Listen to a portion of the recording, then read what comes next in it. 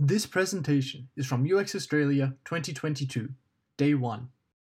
Hi, everybody, and welcome to today's presentation. My name is Ted Drake, and I'm super excited to be joining this conference in Australia. I just wish I was there. I've been to Australia before, and I will have a few of my photos in this presentation, but I miss the animals. I live in California, but to be honest, Australia to me is a lot like California, but you have much better animals, especially those big black birds that sit up in the trees and they scream at you. I always felt like someone was watching me. But when I saw this conference was available, I thought, oh, I really would like to attend and learn from all of the designers this week. And I'm really happy to have some members of Intuit joining as well. Today, we're going to be talking about inclusive design, especially when that design is relating to our customers that have cognitive disabilities, neurodiversity, and chronic illness.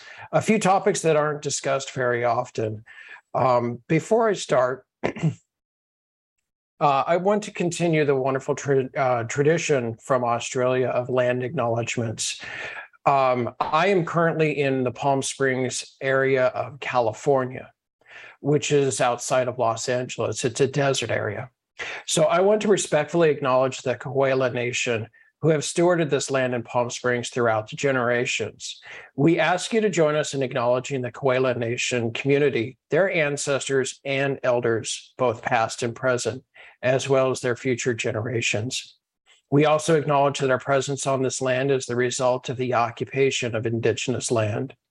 This acknowledgement is part of our commitment to work towards honoring the ongoing legacies of the Coahuila Nation and Indigenous peoples around the world.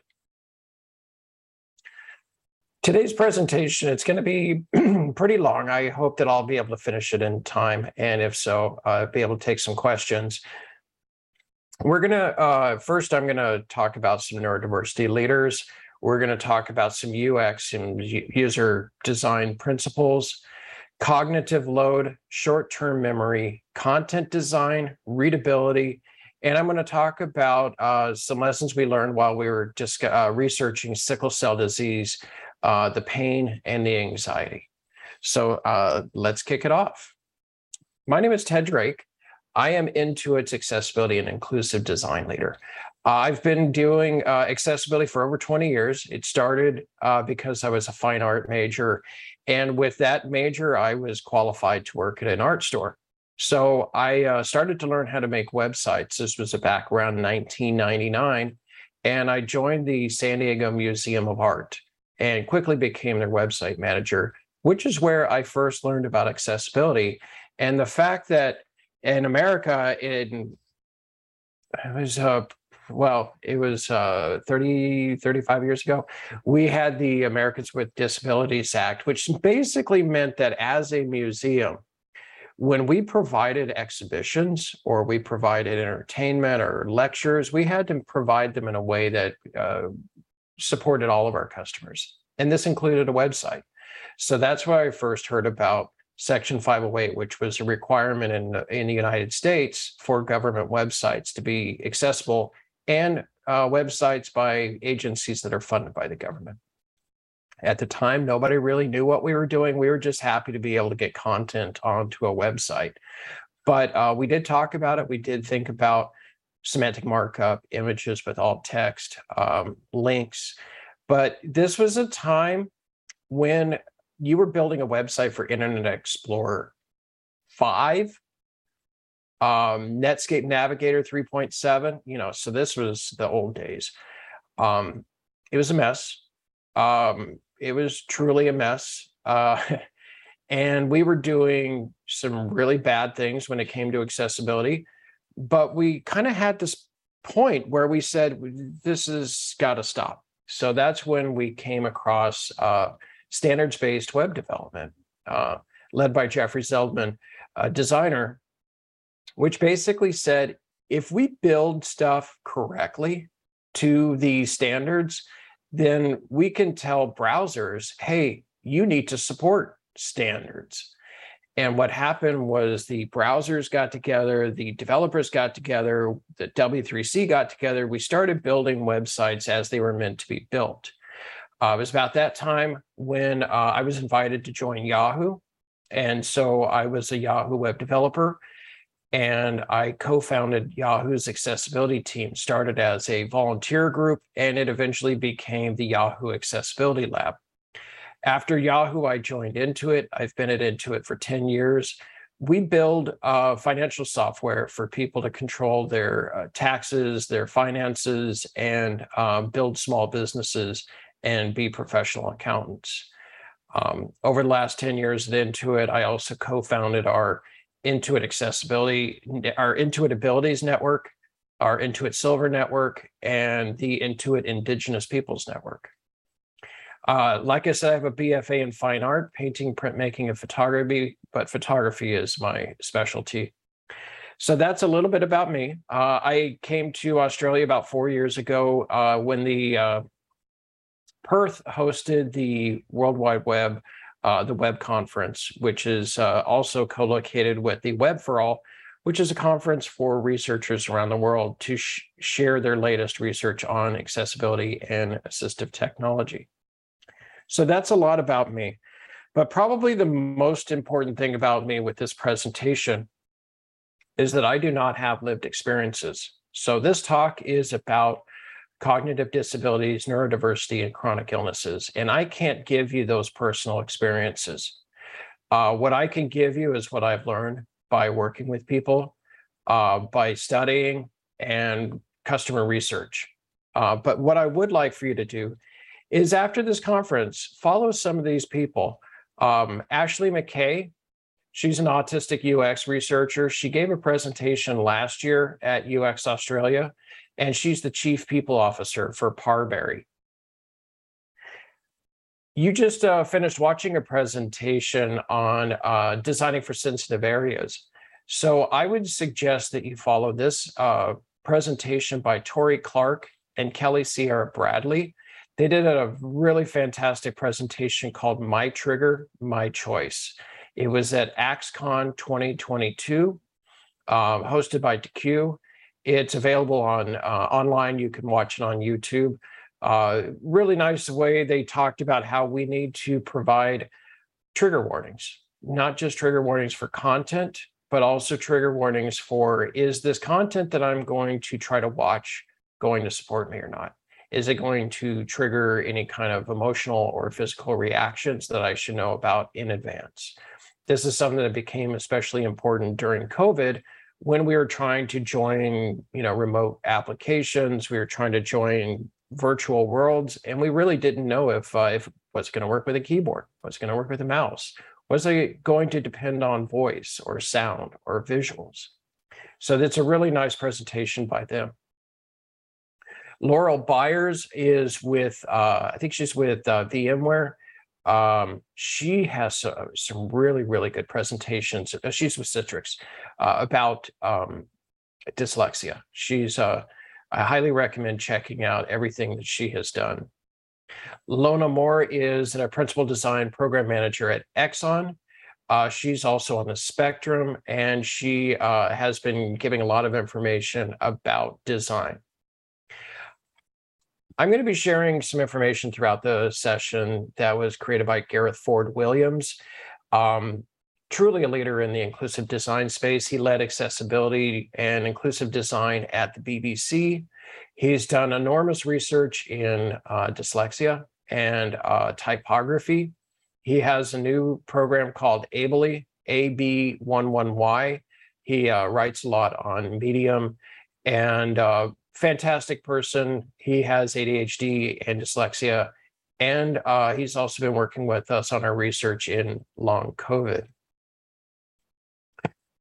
Renee Brooks has a podcast. She has ADHD. She has a podcast called blackgirllostkeys.com, and she has also been contributing to Kaleidoscope, which is a online community for women with ADHD. Jamie Knight and Lyon. Jamie Knight also works at the BBC, has worked. He just recently left. He worked closely with Gareth. He has I don't think they're recording this anymore, but 1800 Seconds on Autism is a podcast about adults with autism discussing their life. He has two websites, Jamie Plus Lion and Spaced Out and Smiling. Jamie has done some of the best presentations I've ever seen and has given brutal insights into his life with autism. So highly recommend everything that Jamie Knight has done. But the key thing about inclusive design for neurodiversity, cognitive disabilities, chronic illness, anxiety is there's no single experience or solution. I can't tell you that if you wanted to design for someone with dyslexia, here's how to do it. I can't tell you here's how you can design for someone with autism. It's because there is no single experience. They're not a single person. So what you need to do is think about our basic UX principles for cognitive accessibility, and you need to do your own customer research and make sure that you're getting a broader view.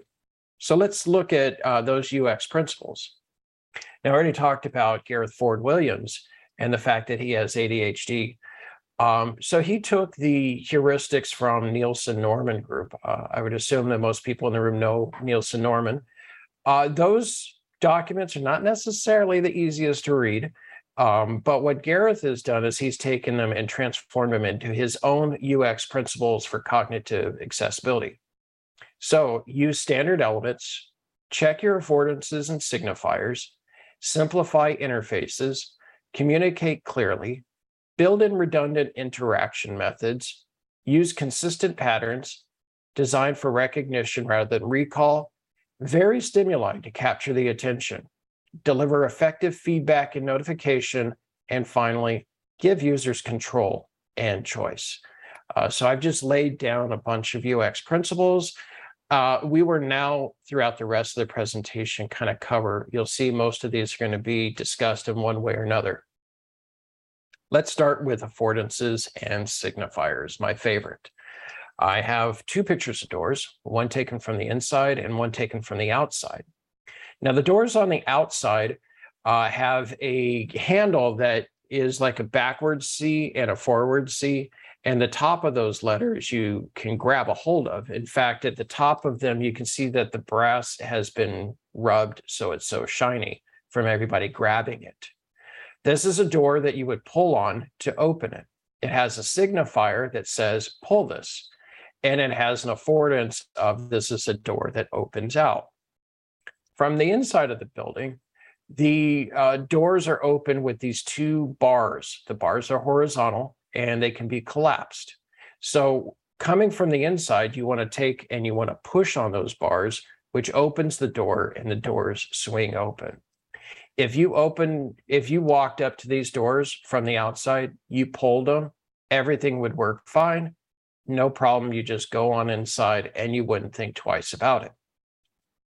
If you're coming from the inside, you would go to the door, you would push it, it would open, everything would be fine. You wouldn't think twice about it. But what happens when you go up to that door and you pull on that door and it doesn't open? Well, the first thing you think of is the door's locked. But maybe you know the door should be open, so you pull again, and you pull again, and you pull again, and then maybe you walk away. But the last thing you're going to think about is, oh, I need to push this door. So that's what happens when we have an affordance, the door opening in or out, and the signifier, do I pull or do I push? When you have an affordance and a signifier that don't match, you're going to cause the user to think, and that's going to cause a cognitive load. So what is a cognitive load? Cognitive load is the amount of working memory or short-term memory someone is using. So for the most part, most of us have unlimited cognitive load. I'm working, I can complete a task, I can start another task, I can get up and grab a cup of water, maybe someone talks to me, so I'm distracted, maybe my phone rings. I have a cognitive load that keeps refilling itself. And if I get really tired, I can take a break, go for a walk, come back, and my cognitive load is back. Not everybody has an infinite cognitive load. A lot of people have a cognitive load that once they get going, if they stop, or if they get distracted, or if they get frustrated, they're not able to just continue going. It actually is mentally and physically taxing. So what we want to do is we want to minimize the cognitive load. By minimizing the cognitive load that it takes to use your product or service, it makes it more accessible for people with cognitive disabilities. It also makes for a better product. It makes for fewer people putting stuff in your shopping cart and then leaving.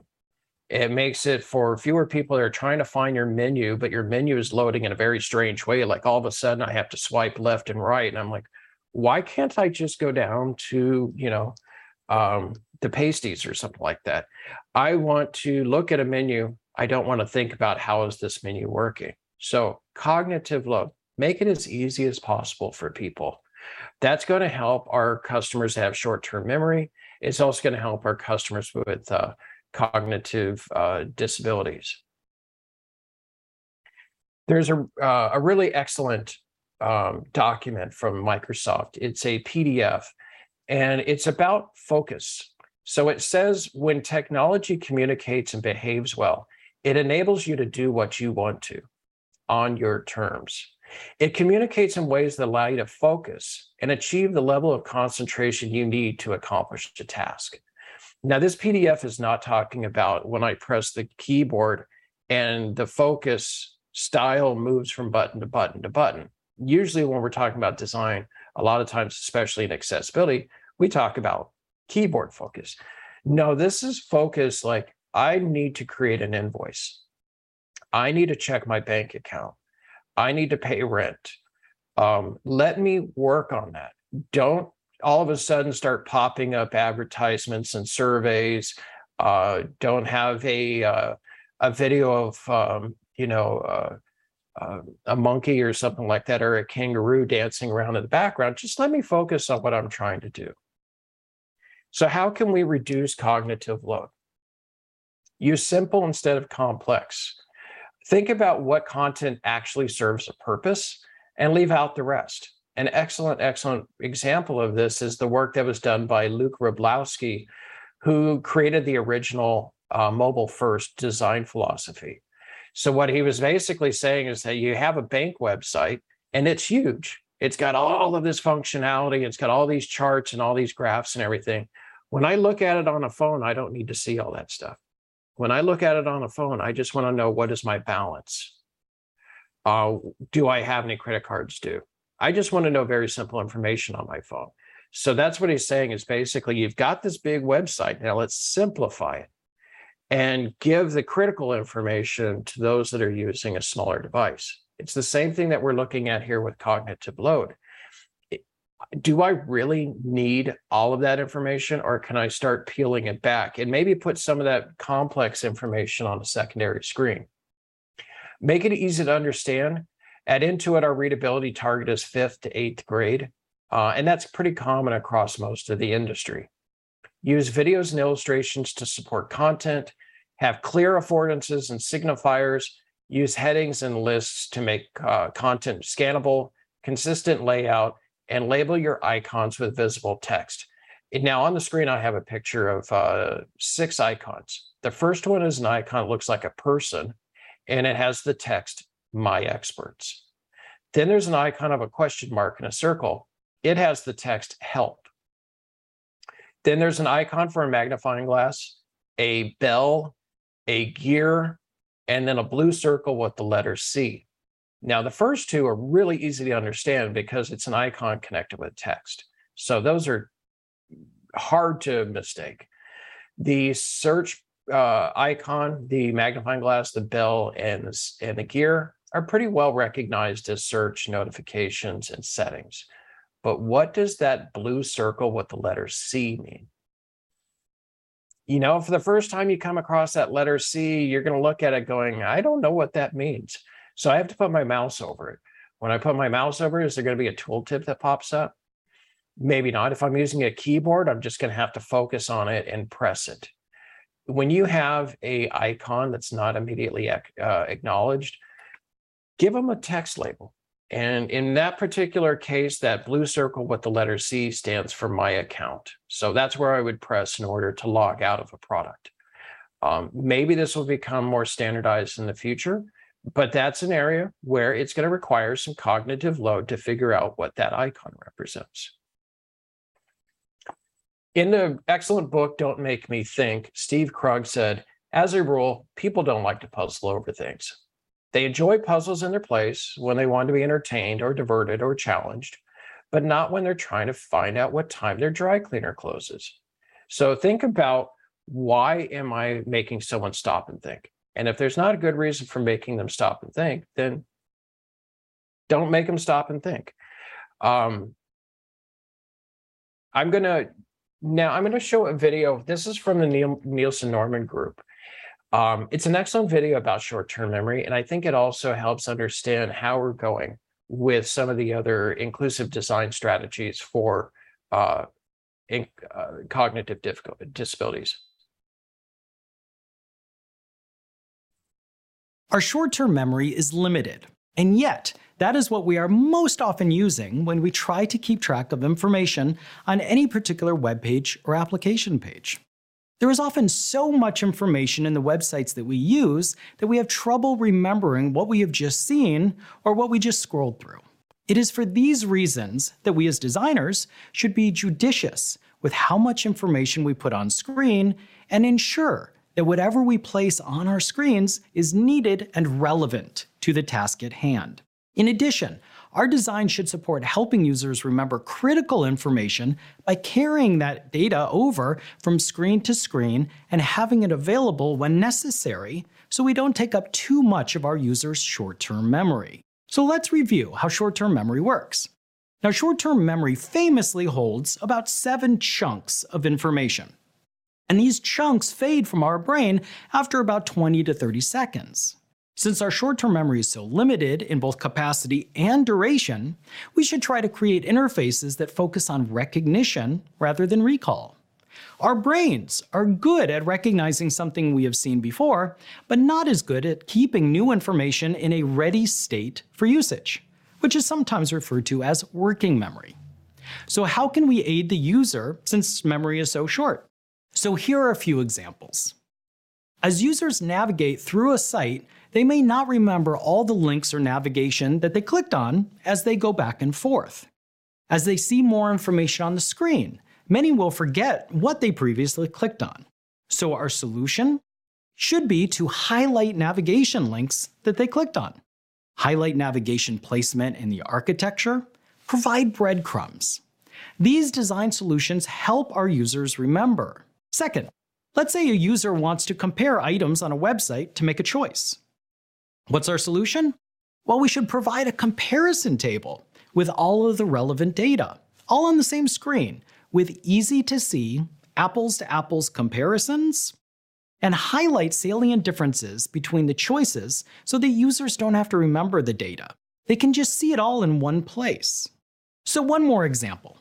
Perhaps you have a site where users need to remember specific data, file names, codes, these types of things. What would our solution be? Well, our solution would be to have the system carry that information over for them so they don't have to remember themselves. The computer has an unlimited and hopefully perfect memory, so we should place the burden on the computer to help the user as an extension of their own memory. So let's try to capitalize on what we know about our memory and perception systems by providing clear information, carrying over information for our users, and prioritizing recognition over recall. Our short-term memory is limited. I always love when you're showing a video and it never stops. Good times. So let's go back to designing for short-term memory. Focusing on recognition instead of recall. One of the key things about this is that in upcoming years, we're going to be seeing a whole new version of the Web Content Accessibility Guidelines, version 3.0. Currently, we're on version 2.1. Frankly, these were supposed to have been released by now, but I think you're going to see them in about 3 years. This is going to have a new requirement so that if someone fills in information on step 1 of a form, you have to remember that information, and you have to display it in future sections of the form. So in other words, if someone gives you their first name and last name, don't ask for it a second time. If someone gives you their phone number, their social security, their address, only ask for it once. When you go to another part of the form or another section of the page, you should have saved that information, as long as it's part of your security and security. Why am I drawing a blank on that? See, short-term memory loss. You should be able to do that as long as it's in your requirements. But the key thing is that we don't want to keep asking people to fill in things multiple times. So that's part of focus on recognition instead of recall. Provide tools that aid in decision-making. Have the system do some of the work for the user. Add into it, we have a tax product. And it's got an enormous amount of screens that a person can go through because the tax laws are very difficult. But what it does is, instead of a customer going through 250 tax screens, we ask you questions like, were you married last year? Did you have children last year? Did you get a new job? Did you donate money? Did you buy a car? And by asking these very simple questions, we're essentially moving those 250 screens down to about 25. And so we're doing the hard work for them so that it's easy to answer those questions and do your taxes. Provide help in response time must be fast. Change the color of visited links so people know if they're going through a page with 15 to 20 links, which ones they've already looked at. And provide help in context instead of an external resource. This was something I was working on a product team just recently, trying to fix some older pages. And I'm showing an example on the screen. It's a form input. The form label, input label is crocodile name. The value of the input is Dundee, and it has an error message directly underneath it saying Dundee has been taken. The key is that the error message is in context with the input. It's not hidden in a tooltip. It's not hidden at the top of the page where it says the following errors have inputs have errors. No, instead it's in context. So the user knows exactly which form inputs are invalid. Let's look at some content design strategies. This was a picture I took in Australia, and it's a sticker I saw on a door that said, "From now on, things will return to being confusing," by Seesaw. Use direct and simple language. Avoid euphemisms. Avoid language that is culturally dependent, and use a 5th to 6th grade reading level. We have a summary in our content design, Intuit's content design website under the Abolish Racist Language section, but it says, can a word be substituted for something clearer or more literal? The answer is often yes. Think about what the term actually means and describe that. I come from California, but my family is from the South. My mom is from Alabama. My dad is from Tennessee. My husband grew up in the Appalachians. And so the South is known for euphemisms and words that don't make sense out of the South. So I have a little video I'm going to show you. This is, anybody from the South knows this term. And of course, when I say the South, I mean like Mississippi, Alabama, Florida, Tennessee. Let's find out what bless your heart means.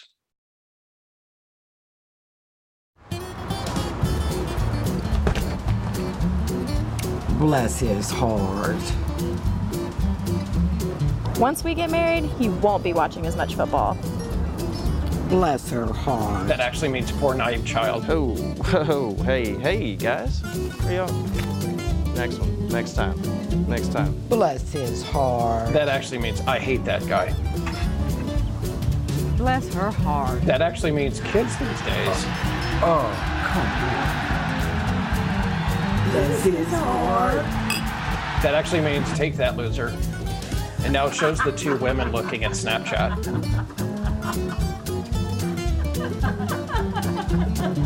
Some younger people are looking at them. Bless their heart means that's so cute.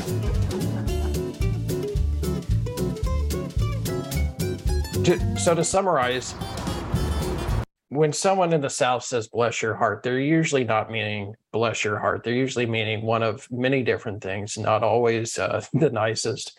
So that's an example of like, when you put bless your heart into a page, what are you actually meaning? Actually, you would probably say it instead of printing it. Another thing that we've got going on at Intuit is we're looking at multimodal learning experiences. This is actually being driven by some of the members of our neurodiversity employee network.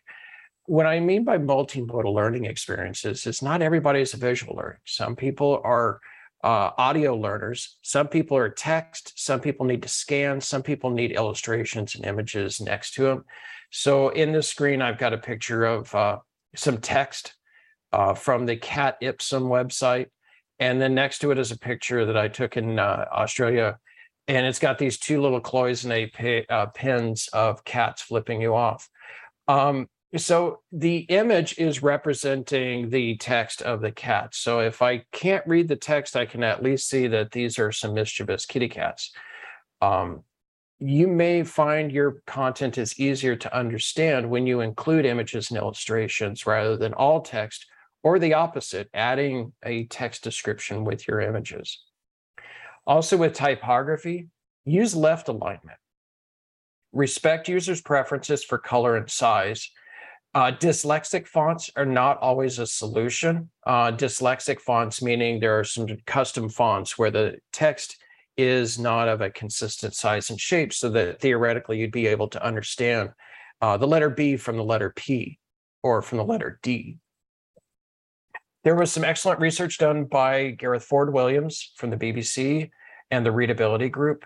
And they did show that the best fonts were SF Pro, Begoi UI, BBC's Reith Sans, Verdana, Red Hat Text, and Atkinson's Hyperlegible. Two of the dyslexic fonts were actually worst performers. Also, avoid large blocks of centered text, avoid justified alignment, and avoid hard black and white contrast if you can. You might notice in my slides, I'm using an off-white background with off-black text. For some people, the really strong black and white can be hard to read. So now I want to shift into something that's not talked about very often, and that is inclusive design for pain and anxiety. I did some research with a colleague, Pam Bingham, and we wanted to find out how we could understand better the inclusive design strategies for people that have sickle cell disease. Sickle cell disease is it's a genetic disease most often seen in the African-American community, but not just in America. It's basically it comes from the malaria belt. It's genetic, actually an adaptation, they think, for helping people survive malaria, but it causes other problems. And those other problems are where the blood cells will get sticky and they will fold over. They block the arteries and the veins and the capillaries, causing parts of your body to actually become oxygen deprived, which is an extremely painful situation. It also causes strokes, organ failures, anemia, and such. So all of these different disabilities piled in together, and then you layer on it a hefty dose of racism, and people assuming that when a person comes into the hospital room, they're just looking for drugs, and because the pain crisis is not visible. It's not like somebody just had an arm chopped off. No, you're looking at someone and there's no visible symptoms for why they are in extreme pain. So a lot of times these people are ignored. So we met with a guy, his name is Hertz Nazaire. He's an artist from Haiti.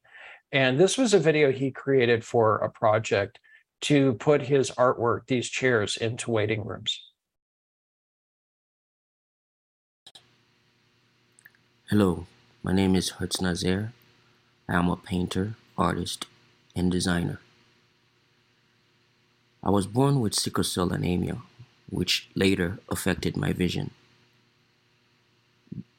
I continue to use my art to advocate for my community. And these are the waiting chairs. Imagine you walk into your local hospital for care and you are asked to take a seat. After taking a seat, You wait a few hours, and then another hour, and the hours fly by, and you start to feel invisible. Urgent care is an issue that our community faces, and it is a deadly issue because sickle cell is very dangerous and the pain is extreme. But sitting here in pain, no one sees you. It is like you do not matter. And our community faces this every day in many hospitals. I wish to share my art with these waiting rooms and hope to changing the mindset to inspire people to care.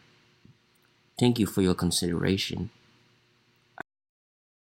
That video was actually recorded like a day after he got out of the hospital after an extremely bad crisis. Hertz said, pain is a suffering, suffering is a torture. Pain memory sticks with you long after the crisis. It causes post-traumatic stress and anxiety.